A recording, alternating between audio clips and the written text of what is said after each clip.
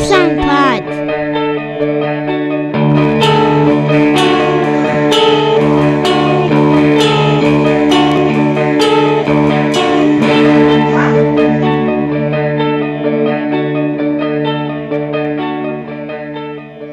As Bob said, episode 88 of Three Songs Pod, May 7th, 2019. Yes, indeed. I already hear Ghost in the background. I can tell it's going to be a good show. Bob Nastanovich. Yes, nice out. Mike Hogan. Yeah, the weather's getting better. I can feel it.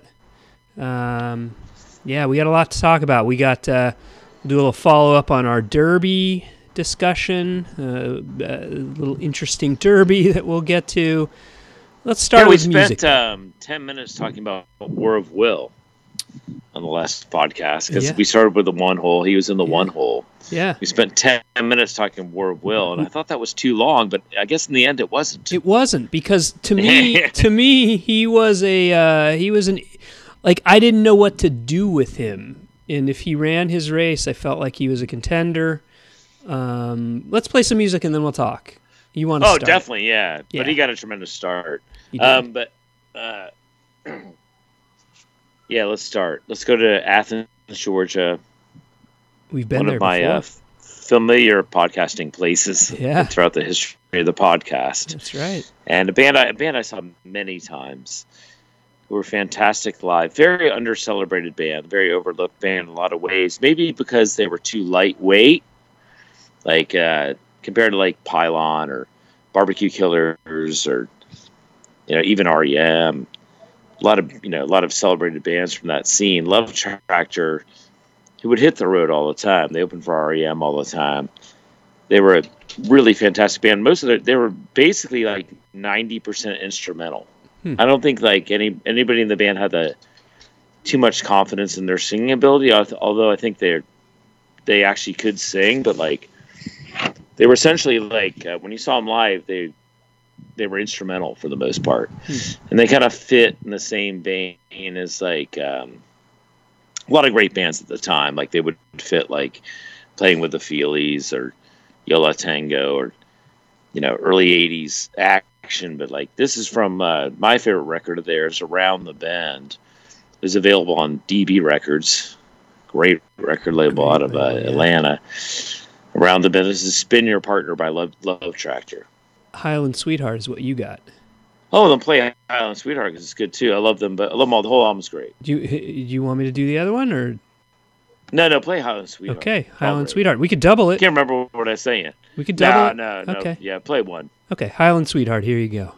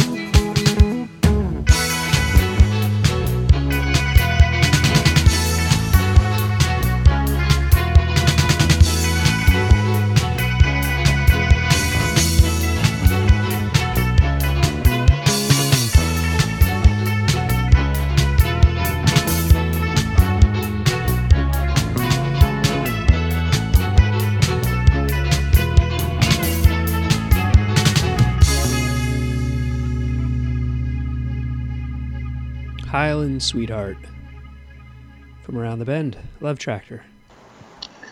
Did you ever listen to them? I never really did. They're a band that I'd heard of, and maybe even heard a song or two of.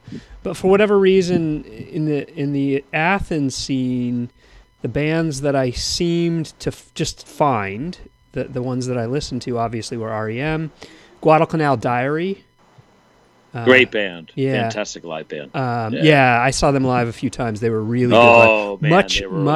Much better live than on record. The records. Well, they kind of got done wrong by the industry. The records were fine, but live they were too really tight. Good. Yeah, they were really good, and of course Pylon. But aside from that, I didn't really get into a whole lot. Was Caterwaul? Were they from Athens? Remember them? Yeah, I don't really know if they're from Athens, but that's Armistead Welford on bass, Mark Klein, Mike Richmond on guitar. I believe it might have been the first band, or at least at the same time, like Bill Berry played drums for a while, although he's not on that record. But I like that. That was cool. Actually, play another one for me. Play Fat Birds. Play Fat Birds off the same record. It's Fat short. Birds? Okay. Fat Birds. I'll hit it right now. Here you go. Yeah.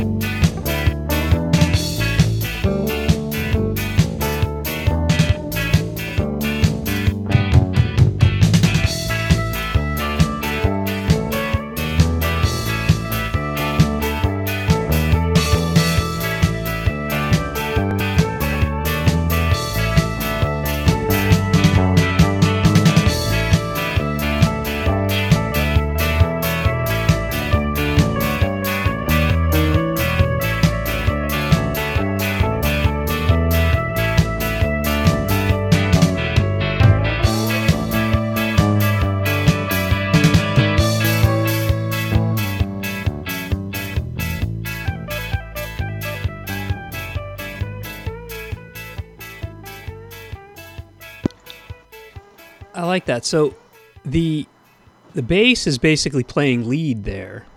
Yeah, Armistead Welford. And the guitar sounds like it's almost like if you just focused on the guitar, it would sound like a ska track, but nothing else. Yeah, very much so. Yeah, nothing else on that track. The drums, just kind of this lazy beat. The bass is doing its own thing. Nothing else sounds like ska, but the guitar is like a ska riff. Very much so. Yeah, I thought that the song title was tremendous. Yeah, Fat Birds. I mean, for an instrumental song, it's like that's what it is to me. It's evocative. Yeah. Like an overstuffed bird, like sitting on like a. You could, on a windowsill, like he's had too much food, like can't even fly off. And the bass line is almost like you can imagine that fat bird sort of waddling. Yeah, and like tremendous bass player Armistead, but I love that band. I had the pleasure to see them about a dozen times, because they played in Charlottesville a lot, Richmond a lot, and I just thought they were fantastic. They were so stylish. Yeah, they were so stylish in the mid-90s. Yeah, no, that's cool. I'm sorry, the mid '80s. I'm sorry, the mid '80s. Yeah, early to mid '80s. They're a band that I really, for whatever reason, never got into. I think just because I was never exposed to them. I think because I think if you'd seen them live, I don't know how often they toured a lot, but it was mostly through the region. Well, right, they were. I'm sure they would have played New York, but I don't know if they ever made it to the West Coast in their prime. Right, and I was in Southern California, and by the time I was of show-going age in the late '80s, they were probably just about wrapped up. They were like a huge college band for a Charlottesville kid. Yeah. So I appreciate that. They're for whatever reason they're a band that I heard the name, but just they never crossed my radar enough to check them out. So, well, Around the Bend is to me I think it's their second album. Yeah, is that's the one. That's the one. Around the Bend. I think it was released on '83 on DB. '83, and I'm looking right now on Discogs. You can buy copies pretty cheaply. Vinyl copies. There's a mint one. Well, pretty much. That's Europe, so you have to pay Europe shipping. But $5. Yeah, to hell with that. $5 plus shipping costs. Well, I had my original copy, and I wore it out. I wore it out. It got heavily played during my college years and after. So I actually had to buy a new copy about 3 years ago because I'd worn out the first copy, which I can only say that about maybe 25 albums. Yeah. So well, good. That's a glowing endorsement. So I'll check it out for sure. So great driving album. Great for driving. Let's play some more music, and then we'll talk Derby. And I'm going to start with a question, Bob. Yeah. Who's the greatest band from Kansas? And more specifically, the greatest band from Wichita. From Wichita, Kansas.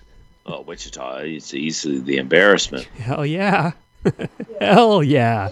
Well, I'd have been, Same era as Love Tractor, right? Yeah, same era. I think we're doing a lot of this era. We're doing a lot of that's great. No, it's great. Early these 80s. are, bands that we've overlooked after our first 87 episodes. Yeah, it took us 88 episodes to get to the Embarrassment, and that is an embarrassment, I have to say. It's okay. Well, yeah. We'll rectify it by playing 2. How about that?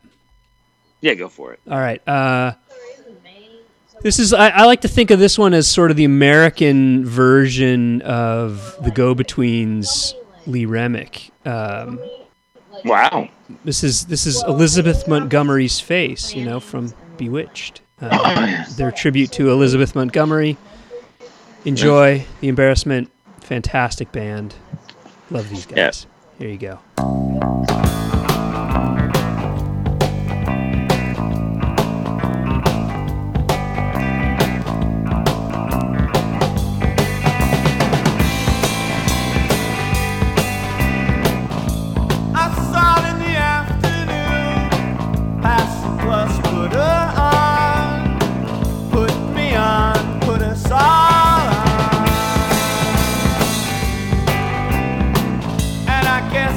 Stuck in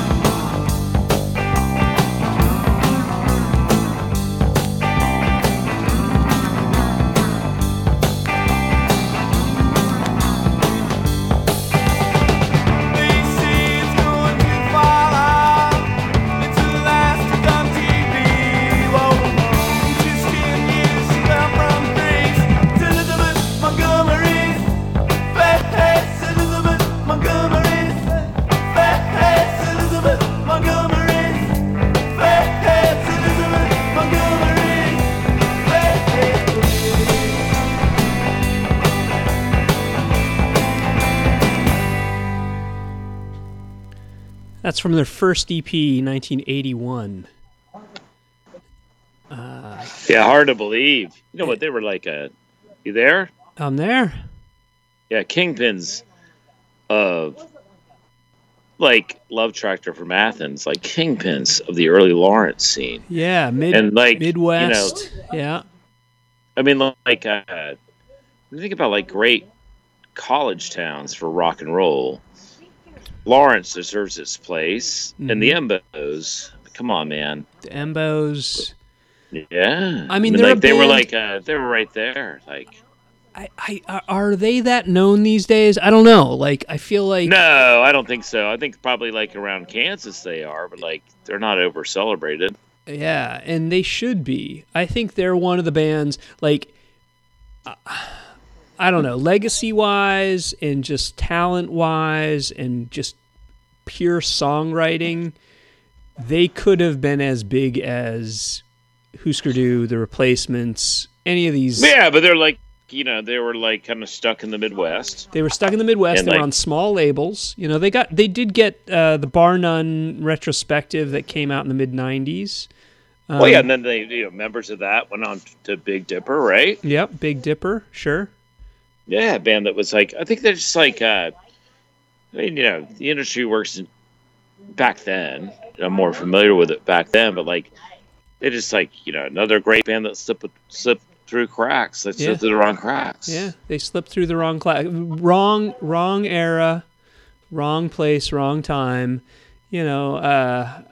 I think by the doesn't time... mean they're not like fantastic. Well, right, exactly. Let's play. We never even got to see them. Like I never got to see them. Oh, me neither. They were before my time, but they were just they would have been like in my time, but like I wouldn't go to Lawrence. Right. Yeah. No, I wouldn't have either. Even if they were in my time, I wouldn't have gone to Lawrence. I didn't even know Lawrence was cool. I knew Athens was cool. Yeah. Yeah. Let's do Two Cars.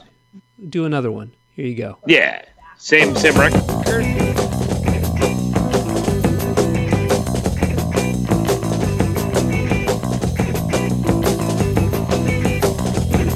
I was in one car when I saw the other. I felt that smother was iron shock. I'd rather get away from him, move to another town and buy new cars. Two cars, it's the same. Two cars, one same lane. Two cars, but it's lane. I speed up, slow down. He stays behind me all through town. I pull up and look back. I wish I had a lucky track. Two cars, it look the same. Two cars in one same lane. Two cars, but it's lane. They look the same.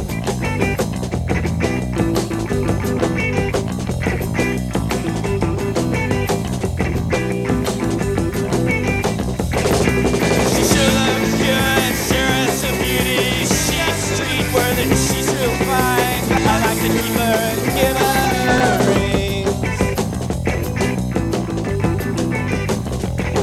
Two cars, look the same. Two cars in one same lane.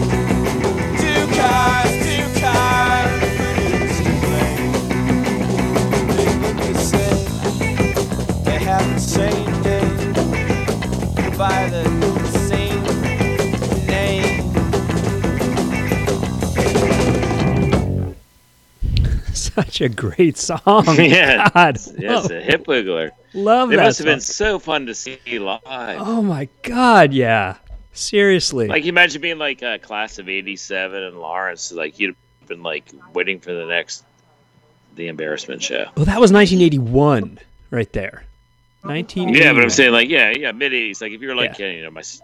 like mid '50s Fair. now. Like, you're like, I'm 51, so like, Yeah. technically I could have seen them in New York, but like, to me, like in a way, like I'm sure it's completely by accident, but like it's got a little bit of an early Built to Spill feel. Yeah, I wonder if they were a band that You know, I have no idea. Like, 'cause I don't know anybody from Built to Spill. Like, I don't either. Well, know their music taste, but right. Great band, by the way. Great band. They are, and but I think the Embarrassment are the kind of band that they're maybe not that celebrated outside, at large, but I think they were probably fairly influential, especially in the Midwest. Built to Spill, Boise, Northwest. Maybe they toured, and maybe they came across. Maybe the Embarrassment came across, or maybe they didn't. Maybe they just played like St. Louis and who knows? I don't even know any history of them playing in Des Moines.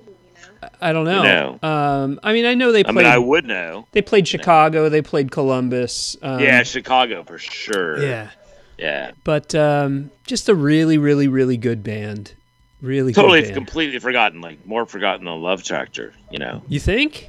Really? Yeah, I think that they're more forgotten than the Love Tractor. Love Tractor. Yeah. I'll go out on a limb and I'll say they are as worth remembering as. Well, I'm not saying worth. I'm saying like. Oh no. Worth remembering. I'm just saying like.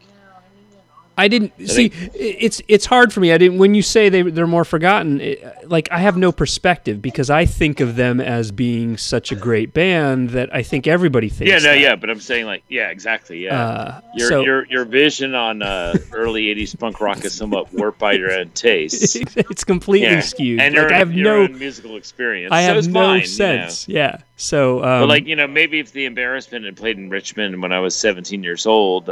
I'd love them as much as Love Tractor, but that's, In fact, that would have been a tremendous double bill. Yeah. Oh, seriously? They would have been we basically played like two bands that, if you could have seen them in '82. Yeah. That would have been a good night out for us, Mike. Absolutely. So, anyways, let's talk Kentucky Derby. Yeah. The 145th Kentucky Derby. 145th Kentucky Derby. First the other day, ever Saturday, yep. Right? Which was May 4th, right? That's right. Yep. And it had a bit of a controversial ending. It did. Maximum Security crossed the line in first. That's right. And I think when he crossed the line in first, we all thought he was the winner. I mean, in the minute that followed the race, we're like, oh, wow. Yep. Wow.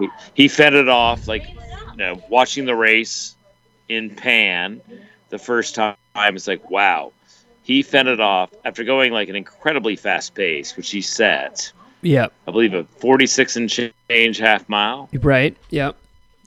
And then he re-rallied. Yeah. And then he got a breather on the turn. Right. A bit of a breather. Slowed things down. And then when you're watching the Pan, the head of the stretch, it's you're looking at a quartet, maybe even a sextet of horses that might run by him. Right. And then you're thinking he's something, he somehow has something left. And then when the smoke clears or the mud clears, he's still a length or so in front. And he's the Derby winner. And he It seemed like he was going to get beat. It seemed like right after the turn he was going to get beat, and then he re-rallied. Well, definitely Code of Honor. Yep. Looked like he was going to beat him. Yep. And definitely and War of Will was making a huge move. Phil Fuller Run, who was tracking him. Yeah. Who was absolutely tracking him. Yeah. And Country House on the outside, he appeared to be running some sort of huge race. Yeah. And I think those are the main three that looked like they would run by him. Right. Agreed. Agreed. But none of them did. None of them did. And so a minute after the race, wow, what a performance. He went a 46-second half mile and fended all kinds of horses that looked like they were full of run. Yeah. And now he's a Derby winner, and all you can do is really tip your cap. Right. And you know what I did right after the race? I was like, okay, I went out, I walked the dog for about 2-3 minutes. She doesn't need to really? go far. Whoa, what a weird time to walk the dog. I walked the dog because she hadn't gone out, so I was like, okay. Ragsy, you humdinger, Ragsy. And then I like the way you prioritize your dog. That's right. And then I walked back Mr. in. Mr. Ghost, even my beloved Mr. Ghost, I'd be like, Mr. Ghost, you're going to have to wait. Yeah, no. So it was just Maximum Security won the Derby. Oh, hey, Whit, how you doing? Yeah. But I figured Maximum Security won the Derby. I'll go walk the dog. I walk back in, Teddy had turned the TV to, like, I don't know, The Loud House or some silly little kid cartoon. Hey, Mikey. Good move by Teddy. What's up, Whit? Yeah, and so it's like, hey, wait a Long minute. range Teddy. Long range Teddy. Long range Teddy. I was like, wait a minute, Teddy, turn it back. Turn it back. I want to see what's going on. He was like, oh, okay, sorry. I thought So I turned it back and I realized there's an inquiry here. And there's an inquiry that goes on. It was not an inquiry. That's true. There's an objection. They're looking at the race. They were looking at the race. They're looking at the race, yeah. Because there was an objection lodged by, as it turned out, 2 of the jockeys. At the time, we didn't realize it was the 2, but no matter. Even the fact that any of them lodged an objection meant that the stewards had to look at it. And for 20 plus minutes, they were reviewing it. And the longer they looked at it, and the longer it went, the more I realized. And especially as I started seeing some of the shots and some of the angles, I started realizing they're going to take this horse down. And it's less a question of whether or not they're taking this horse down and more a question of where they're putting the horse. Like who he fouled, because the rule says if you foul a horse and you affect their order of finish and you jeopardize their ability to finish a higher placing, the horse that fouls them has to be put behind the horse that was fouled. So, to me... Yeah, no, the reason for the delay was where do you place maximum security? Yeah, so to me, I started realizing that's it wasn't... what people don't realize. Where do you place maximum security? Like, right. that was like... It wasn't keep in mind, it's a $3 million horse race. Right. I don't know how far back the purse money goes, okay? So, like, they'd figured out at some point that they had to take him down. So yeah, they had to figure out where they're placing him. Are they placing him? Ultimately the horse, as I think you and I agree, the horse that probably had the best chance, that was jeopardized the most, was War of Will. Easily. But he wasn't the only horse affected.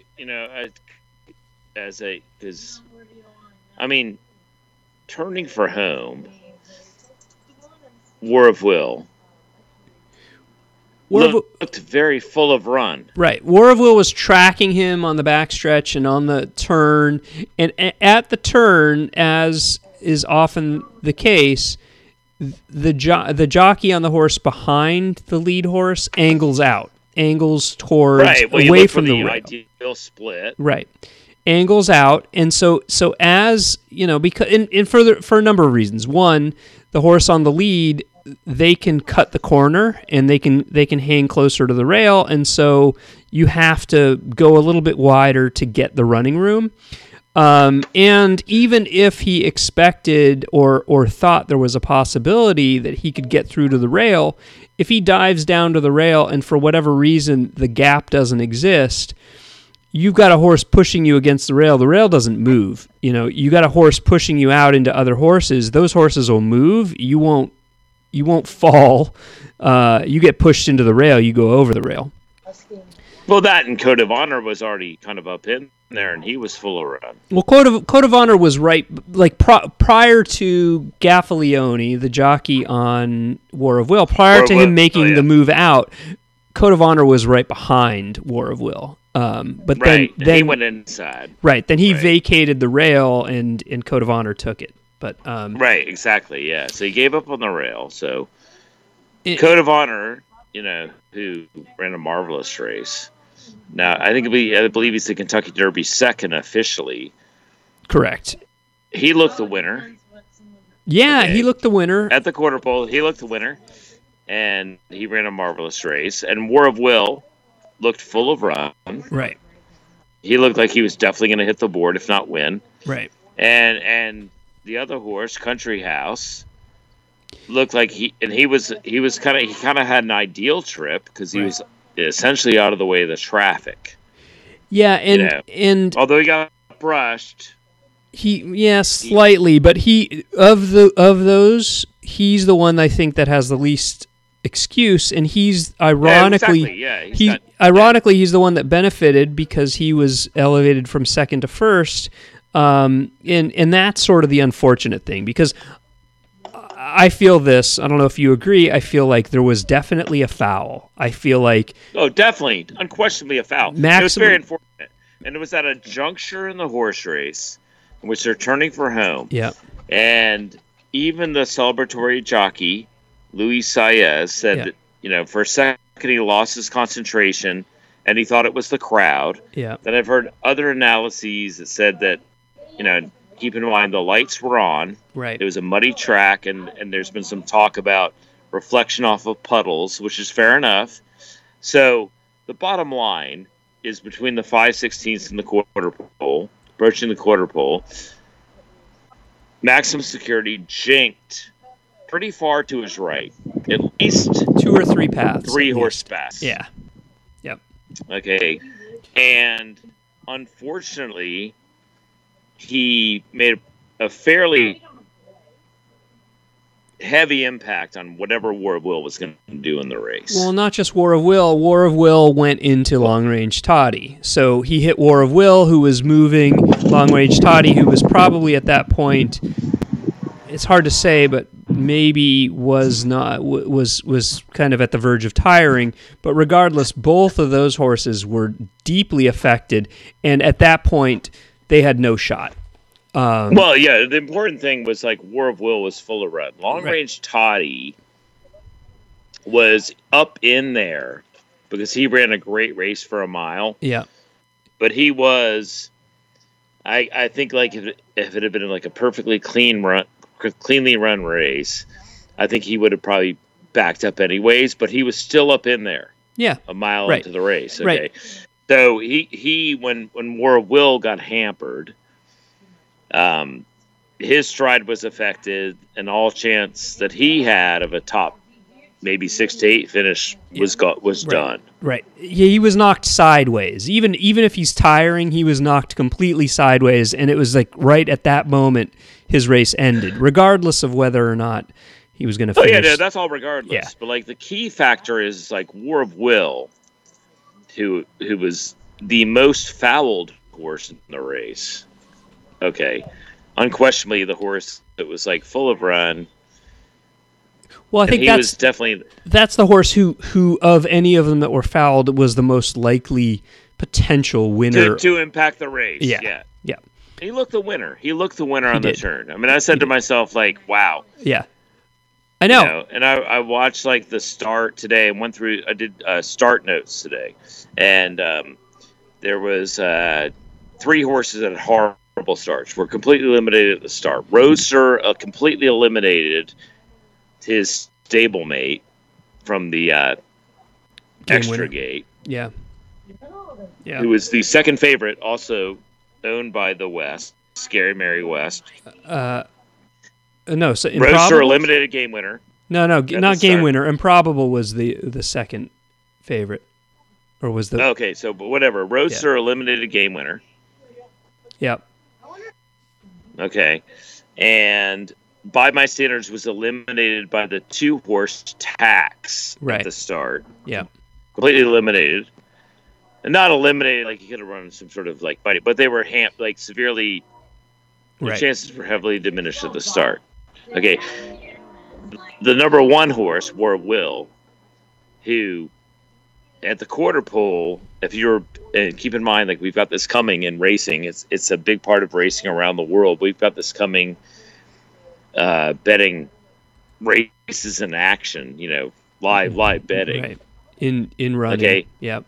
And if you had a quick computer and you could have bet at the quarter pole in that race, what would you have taken on War of Will at the quarter pole? I don't know, but I just thought that War of Will, I thought, oh my God, that's the one horse. The one horse is, we talked about how bad the one post is. He got a great ride. You'll never have a better start from the 1 hole in the Kentucky Derby. Yeah, exactly. He got a great start out of there. I think partly because Tax broke over, like you said, into By My Standards, the 3-horse. Yep. He eliminated the 3-horse, which gave the 1 horse kind of a clear path instead of to track the pace setter. Yep. Who's Maximum Security. Yep. And it was amazing. Actually, it was amazing. If you watch War of Will, believe me, War of Will, his athleticism. Yeah. And like it's like I mean he saved the race. He maybe ran the best race. I mean, aside from, I mean, it's hard to say. I mean, I think, and for me, why? I think I've seen a lot of people online saying, clearly the shame of the disqualification was that the best horse finished first and was taken down. But what I don't know is what War of Will would have done had he not been fouled. I'm not completely. I'm not convinced one way or another. Exactly, and that's the key. Right. To the decision. I'm not convinced one way or another. Yeah, it's hard for me to say. And what I do know is that War of Will was severely impacted. He was fouled. It's not necessarily the fault of the jockey, but it was by the actions of the horse. I think there's no way to blame a jockey in the race. Well, yeah, I mean, sometimes you can. I think in this case, it's not necessarily what happened, but regardless, one horse fouled the other, and it eliminated his chances of winning. And I think there's a world in which War of Will could have been your Kentucky Derby winner. We just don't know because he didn't get a chance to run his race. As the rule reads, he didn't. Right. He didn't get a chance to run his race, and because of that, I think that the disqualification was merited. The unfortunate part of that is you have a Kentucky Derby winner in Country House who kind of wins by default. We've talked very little about him because there's not really a whole lot to say. He ran a good race. He didn't really run a winning race. He's not really someone you feel good about as saying, yeah, there's your Kentucky Derby winner. Because, at the same time, he was the best of the wide traveling horses. I guess so. I mean, yeah, but he looked the winner. His stablemate Tacitus finished fourth after third, I think, after all of this stuff. Had a brutal trip and went wide. He went much wider. Even Game Winner, who we talked about, had a pretty brutal trip, and Game Winner was like running on the outside rail the whole time. I mean, that was partly why I liked him, is because I noticed how wide he went in the Santa Anita Derby. Maybe he's just a horse that goes wide all of the time and doesn't save ground and is perpetually taking far the overland route, and just has to be not just the best but by far the best in order to win races. I don't know. I mean, I sent you a text on Derby that said that if the track comes up wet, I'm starting to really like Country House. Yeah, I know. Did you bet him? Yeah. Well, yeah, I bet him, but I didn't bet him straight. I didn't bet him on top in the try, so I would have had the try. But that's all. Who cares? Yeah, who cares? Okay. Yeah. I liked Code of Honor, who ended up getting placed second. Code of Honor, you loved him on the podcast. I did, and he ran a great race. I did, and then Tacitus, the other Bill Mott horse, ran third. I mean, we were wrong in our Derby analysis, but we were also sort of right. But we were definitely wrong in dismissing Country House, and whenever.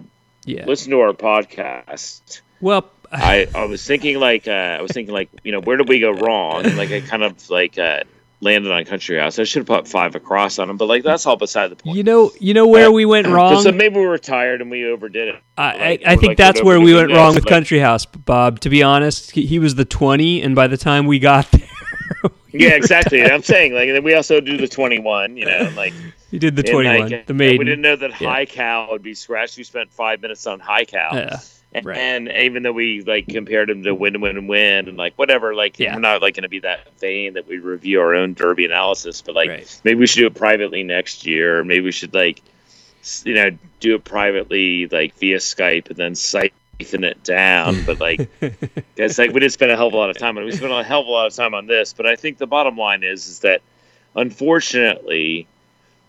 They got it right. They did. Okay. They did. They got it right. It's unfortunate. Yeah. I think a lot of I don't really care about the. I really do care about the fans, because whatever the fans want to say is they're entitled to. But there are a lot of people who make their living in sports.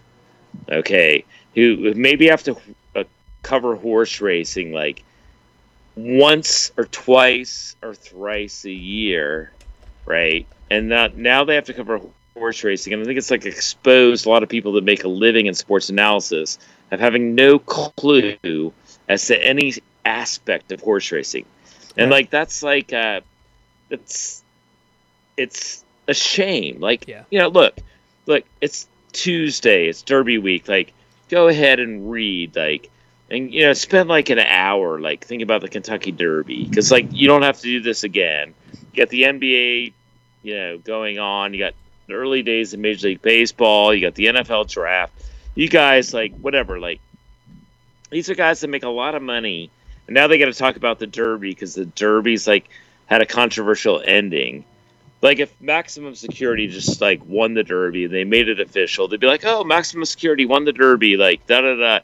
Like, first of all, one thing I only listen to sports radio when I have to, when I've got no other choice. Like, I'm like I drive a car that only gets like radio, and like these guys are never funny. Mm-hmm. Like, I don't know if I'm ever funny, but like even like the really famous guys, like they've never actually done anything like nothing's funny. Like, it's less funny than like anything. Like, it's all like canned laughter, but like it's just like terrifying thing to me. Like, and that like they expose themselves in a lot of ways to me, because like I don't really think that anybody should like have to talk about horse racing aside from like Derby week, or like maybe if a horse is going for the Triple Crown. They never have to talk about Breeders' Cup. They never have to talk about a Nable. They never have to talk about like Frankie Dettori. Right. They never have to talk about like anybody. They never have to talk about like anybody that They never have to talk about Winks. Winks has never been mentioned on like sports radio. No. They never have to talk about like anything that impacts horse racing. It's like horse racing is just like not a part of like sports radio. It's an asterisk, and it's a focus only for a couple days around the Derby. This disqualification is making people talk about it a little bit more. Well, for better thank or God worse. for that. Like, that's the good thing about it. That's the good thing about I mean, I appreciate that. I guess. I mean, I guess, but like, if that's what we've come to, then like, bring it on. Like, at least they're talking about us, because we are horse racing people. Like, that's fair. We've been in it for a long time, and like, who cares really what we think? I say this all the time in horse racing. I don't even really care what I think, Right. to be honest, because I know horse racing well enough to know that like I could easily be wrong minute to minute. Yeah, I clock a workout this morning at 6:20 and think like, wow, that's going to be a good horse, and that's a horse that could never break its maiden. That's a Morning Glory. Mm-hmm. Like, you never really know. That's true. I mean, like, so it's like, but it's like part of our lives, as horse racing people, whatever our approach. Right. Okay. Whatever our approach. Okay. And we're not going to talk about it any longer until, we'll do a quick, I'll tell you this much. Bet on Always Mining in the Preakness, and let's continue the show. Okay. So we're going to go to, what are we going to do? I can do a rank and file song. Rank and file. You're going to do rank and file by rank and file. Yeah, because like think about that era of rock and roll music, right? Because that used to be a thing. Like, you can probably name some off the top of your head, like bands that named a song after their band name. I was thinking about that. Right. Do you have any off the top of your head? Talk.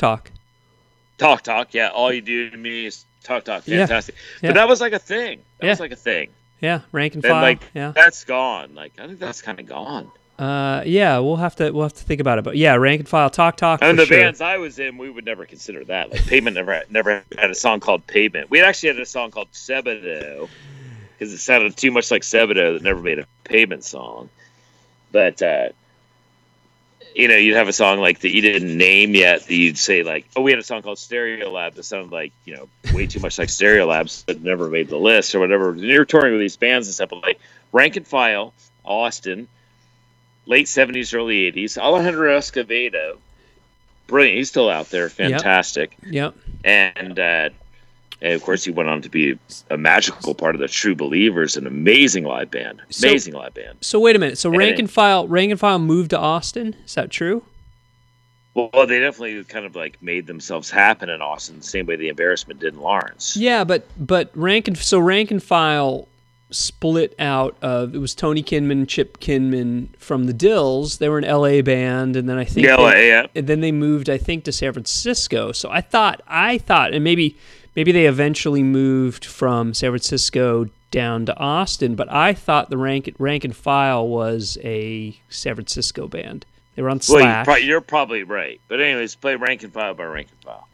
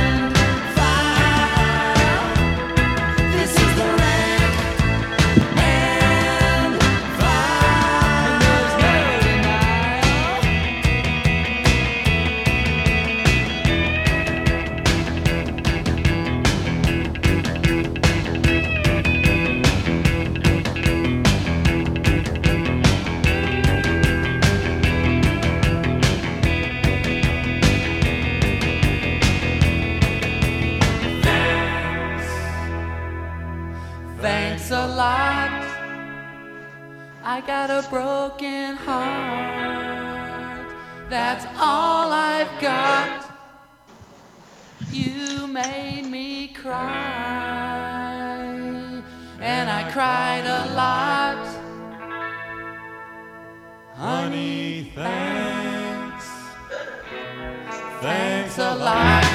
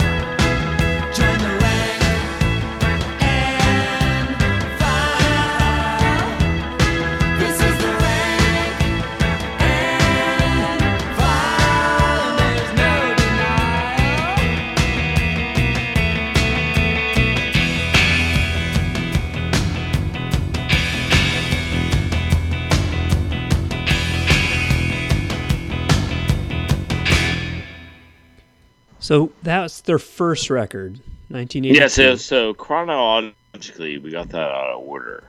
Oh yeah, absolutely. That's okay though. That's okay. Yeah, because I'll throw it back. Like you're referring to San Francisco, like Carlsbad in particular. Okay. Which is how far from San Fran? I don't know. Hour, maybe? I don't know. Yeah, okay. Well, Not the sure. Dills, who you're going to celebrate next. Yeah. The Dills were an LA band. But yeah, they moved to San Francisco. Definitely. Right? Yeah, definitely. They went to Austin, they formed Rank and File. Okay. But I thought that that first Rank and File record, maybe they moved back, maybe they just like went there to record it. I thought the first Rank and File record was recorded in San Francisco. 82. Well, very well could have been, but like I know they cut their teeth in Austin. Okay. And to keep in mind, that's a slice of cowpunk, which is a weird genre. It is a weird genre. The And it's like Brothers. very much overlooked. In fact, you mentioned Guadalcanal Diary. Yeah. They definitely could be called it. In fact, another band you definitely celebrated on the show. Fantastically great band, Texas Instruments. Yeah. Yeah, love For Texas. sure. Yeah, Could easily be called cowpunk. Yeah. And So well, there's a number of others, but the Dills. You're talking about the Kinman Brothers, right? the Kinman Brothers. Yeah, actually, Carlsbad's near San Diego. So I don't know what I was thinking of. Carlsbad's not near San Francisco. Carlsbad's near San Diego. But then they moved to San Francisco, and the Dills released. These guys had a good car or a good van. I guess they were moving about the country. The Dills are a band. It's nice that you played Rank and File because I've been meaning to play the Dills on the show for a while, and they're a band that I think they could have been huge, but they didn't really release an LP. They released a couple 7-inches in 1977. They released another double 7-inch in 1980. But they didn't really put it together and put out a full record. There were some live records that came out. There were some collections that came out, but that was well after the fact. That was like in the late 80s and early 90s. And by that point, I think the world had sort of moved on. And I think that their influence as one of the first LA, San Francisco, whatever, punk bands, I think was relatively legendary at the time. It's just it didn't translate to recordings, and it didn't translate beyond those shows and that scene, unfortunately. So we have what we have, which is just a few recordings. Fair enough. So I'll play one. This is from their second single. This is maybe one of their better-known songs, but they're still a band that's a bit forgotten, unfortunately. Kind of like The Embarrassment.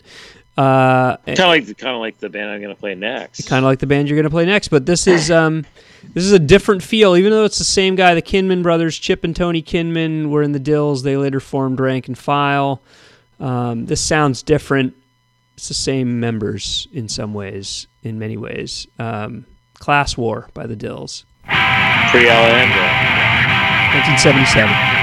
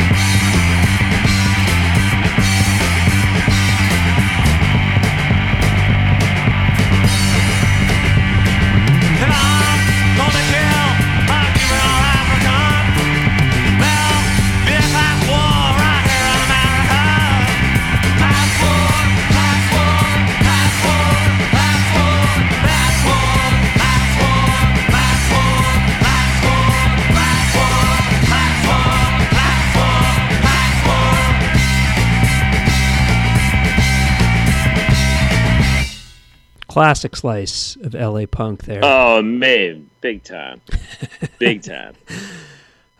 Just I mean, what a banger! love that band. But amazing, like those guys went to Austin, hooked up with Alejandro Escovedo. That's on the Rank and File song. Right, uncle of Sheila E., by the way. Yeah. Oh wow. And they went to wow. And they went to make some cowpunk. They did. Out there. They did. Yeah. Yeah. So chronologically, we got that way out of order. That's okay. That's all right. Still had some fun with it. At least we're somewhat accurate. That's okay. We're doing our best. It's all about the music. Let's stick in L.A. Yeah. Let's stick in okay. L.A. Keep it. Let's go with the Flesh Eaters. All right. Are you a fan? They're another band. It's funny. You have this amazing knack of playing these bands that I'm only vaguely familiar with. Love Tractor is a perfect example because I'm familiar with a lot of the bands in that scene, but just not them. Same goes with the Flesh Eaters. So, well, let's go to 81. Same era. And probably my favorite. I don't know. It can't be his real name. DJ Bonebreak. From X, yeah. He was he Maracas Snare Marimbas. DJ Bonebreak, he joined X after Billy Zoom. He played guitar. Right, exactly. And then, of course, Christie, I think he's like, definitely the main guy in this band, The Flesh Eaters, A Minute to Pray, A Second to Die. Their second album, right? Okay. 81, L.A. And John Doe, of course, you mentioned the X, of course, John Doe's playing the bass. Yeah.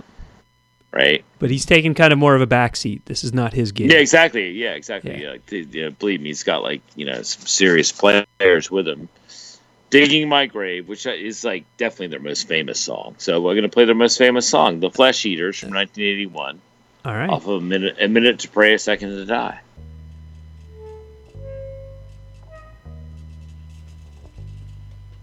Joyriding to jails, it breaks through the wall. Tin road I die. Headache and fluorescent light. White light stick in my grave. And the porcelain warms me up.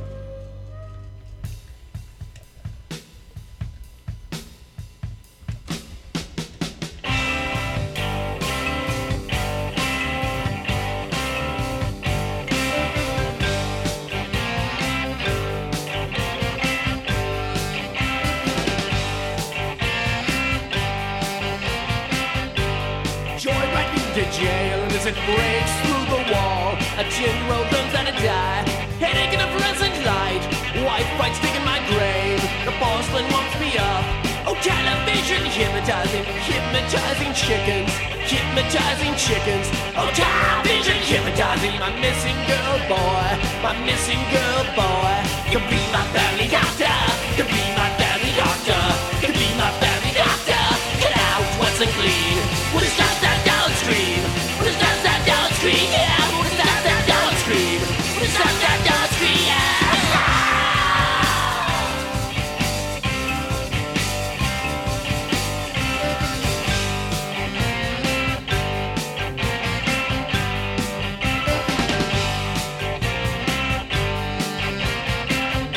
The tornado hit town. Lenny watches daddy. Me load the shotgun. Slip through the family holocaust. Climb me out to the back of your neck. Climb me out to the back of your neck. Climb me out that woke you up. You dream it wasn't a dream. The dream it wasn't a dream. I'm television hypnotizing my missing girl boy. My missing girl boy. Could be my family doctor. Could be my family doctor. Could be my family doctor. Cut out what's unclean. What is that downstream? What is that downstream? Yeah. What is that downstream? What is that downstream? Yeah.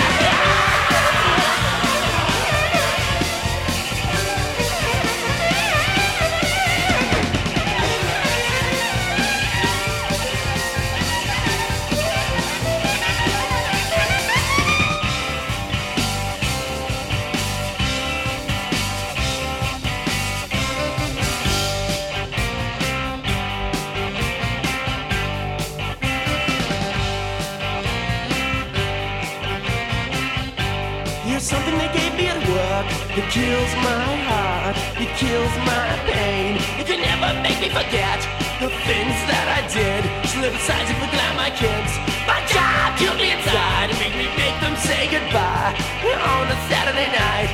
My job killed me inside and made me make them say goodbye on a Saturday night. Could be my family doctor, could be my family doctor, could be my family doctor. Cut out what's in me. Well, stop that, don't scream.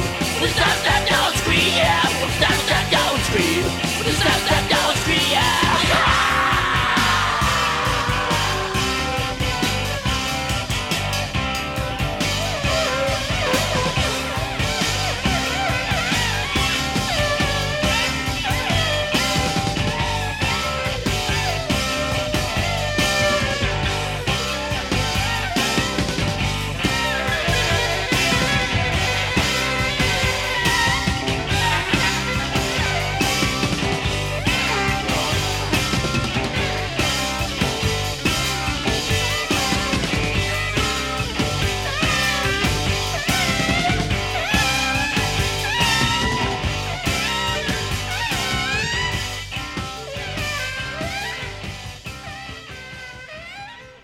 Flesh Eaters. Wow. Flesh Eaters are digging my grave. It's like Chris D, right? Yeah. So he's responsible for producing The Days of Wine and Roses Right. by the Dream Syndicate. Christy and Christy. And Yeah. and partially responsible for producing Fire Bullet by the Gun Club. Yeah, I was gonna say Christy is sort of legendary in the LA scene. Well, that was his band. That Well, was and his main gig. But then Flesh after that Eaters. was the Divine Horseman, right? Yeah, definitely with his wife. Yeah. You know, Yeah. Julie. Yeah. Yeah, it's funny because he is somebody that I'm familiar with. Like, he's legendary, and he crosses paths with a lot of the music that I really like, but I just have never really, and the Divine Horseman put out some records on SST. I'm a huge fan of everything that SST released. They did a Forced Exposure 7-inch, another, label that I absolutely love, but for whatever reason, I just never exposed myself. So thanks for the reminder. Well, welcome aboard. Yeah. There's a reminder. And we haven't even talked about the Leaving Trains, but The Leaving Trains, get to right? them on another show. It's a good band. And you're going to finish the show. I'm going to finish the show. Before I do, I just want to say that song sort of reminded me almost like an LA American version of like I don't know, like the Beasts of Bourbon or something like that. Oh, yeah. It definitely sounds Australian, doesn't it? Yeah, one of those like not goth, but like kind of dark, moody, tortured, birthday party-esque. Yeah, definitely. Thank God we weren't in L.A. Yeah, right. Yeah, so all I in say the that show. every day of my life. Like, thank God I'm not in L.A. Despite the fact Lucy Arnell lives there. All in the show with somebody who is really important, but a footnote to rock history. Whoa. I'm talking about a guy named Curtis Knight. Here we go. You familiar with Curtis Knight? Oh, yeah. Okay. Curtis Knight passed away in 1999 at the age of 70. Curtis Knight, of course, is best known for fronting a band that had a guitar player by the name of Jimi Hendrix. And the story goes that, and this was in like Harlem R&B in the mid-'60s. Story goes that Keith Richards' girlfriend saw Curtis Knight. Which one? I don't know. Linda Keith, I think. Saw One of like 4 or 5. Yeah, she saw Curtis Knight with Jimi Hendrix, and I think at the time was probably Jimmy didn't really have much money. They weren't successful. He was playing probably some crap guitar, but she convinced him to come to London, and from there got him management deal, got him in front of Keith and helped spawn Jimi Hendrix experience, and the rest, of course, as they say, is history. But I'm going to play... Have you heard much Curtis Knight stuff with Jimmy on guitar? No. Okay. I'm going to play a fun one. This is from... Yeah, keep it fun. This is fun. This is Strange Things. I'll just let it play, and we can talk after, and then wrap it if you'd like. But Perfect. That'll be fine. Yep. Curtis Knight, Jimi Hendrix on guitar. See if you can hear the brilliance that later became the rock. The cosmic legend. guitarist. Yes, exactly. Here you go. Yeah.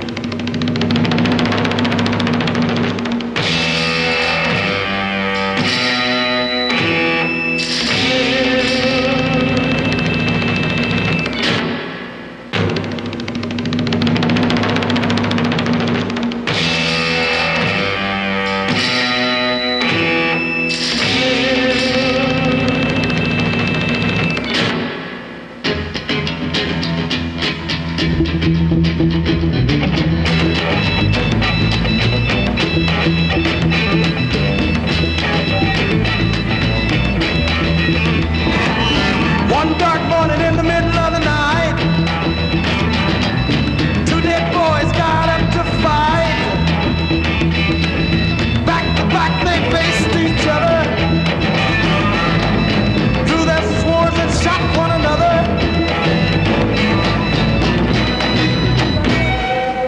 Strange things, strange things, strange things, strange things. Back to back they faced each other, drew their swords and shot one another.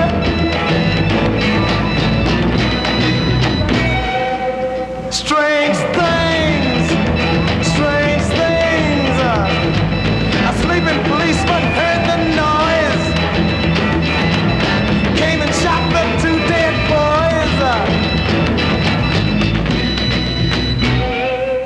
Strange things, strange things. Witch on a broom, noise in the room. Frankenstein said the vampire's coming.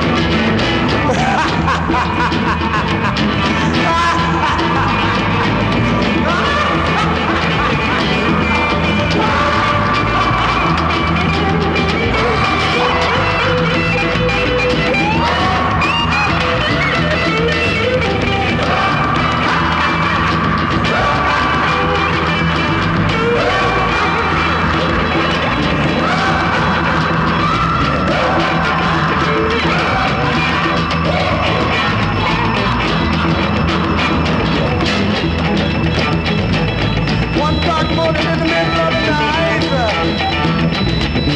two dead boys got up to fight. Back to back they faced each other, drew their swords and shot one another. Strange things, strange things, strange things, strange things. Witch on the broom, noise in the room. I said the vampire's coming.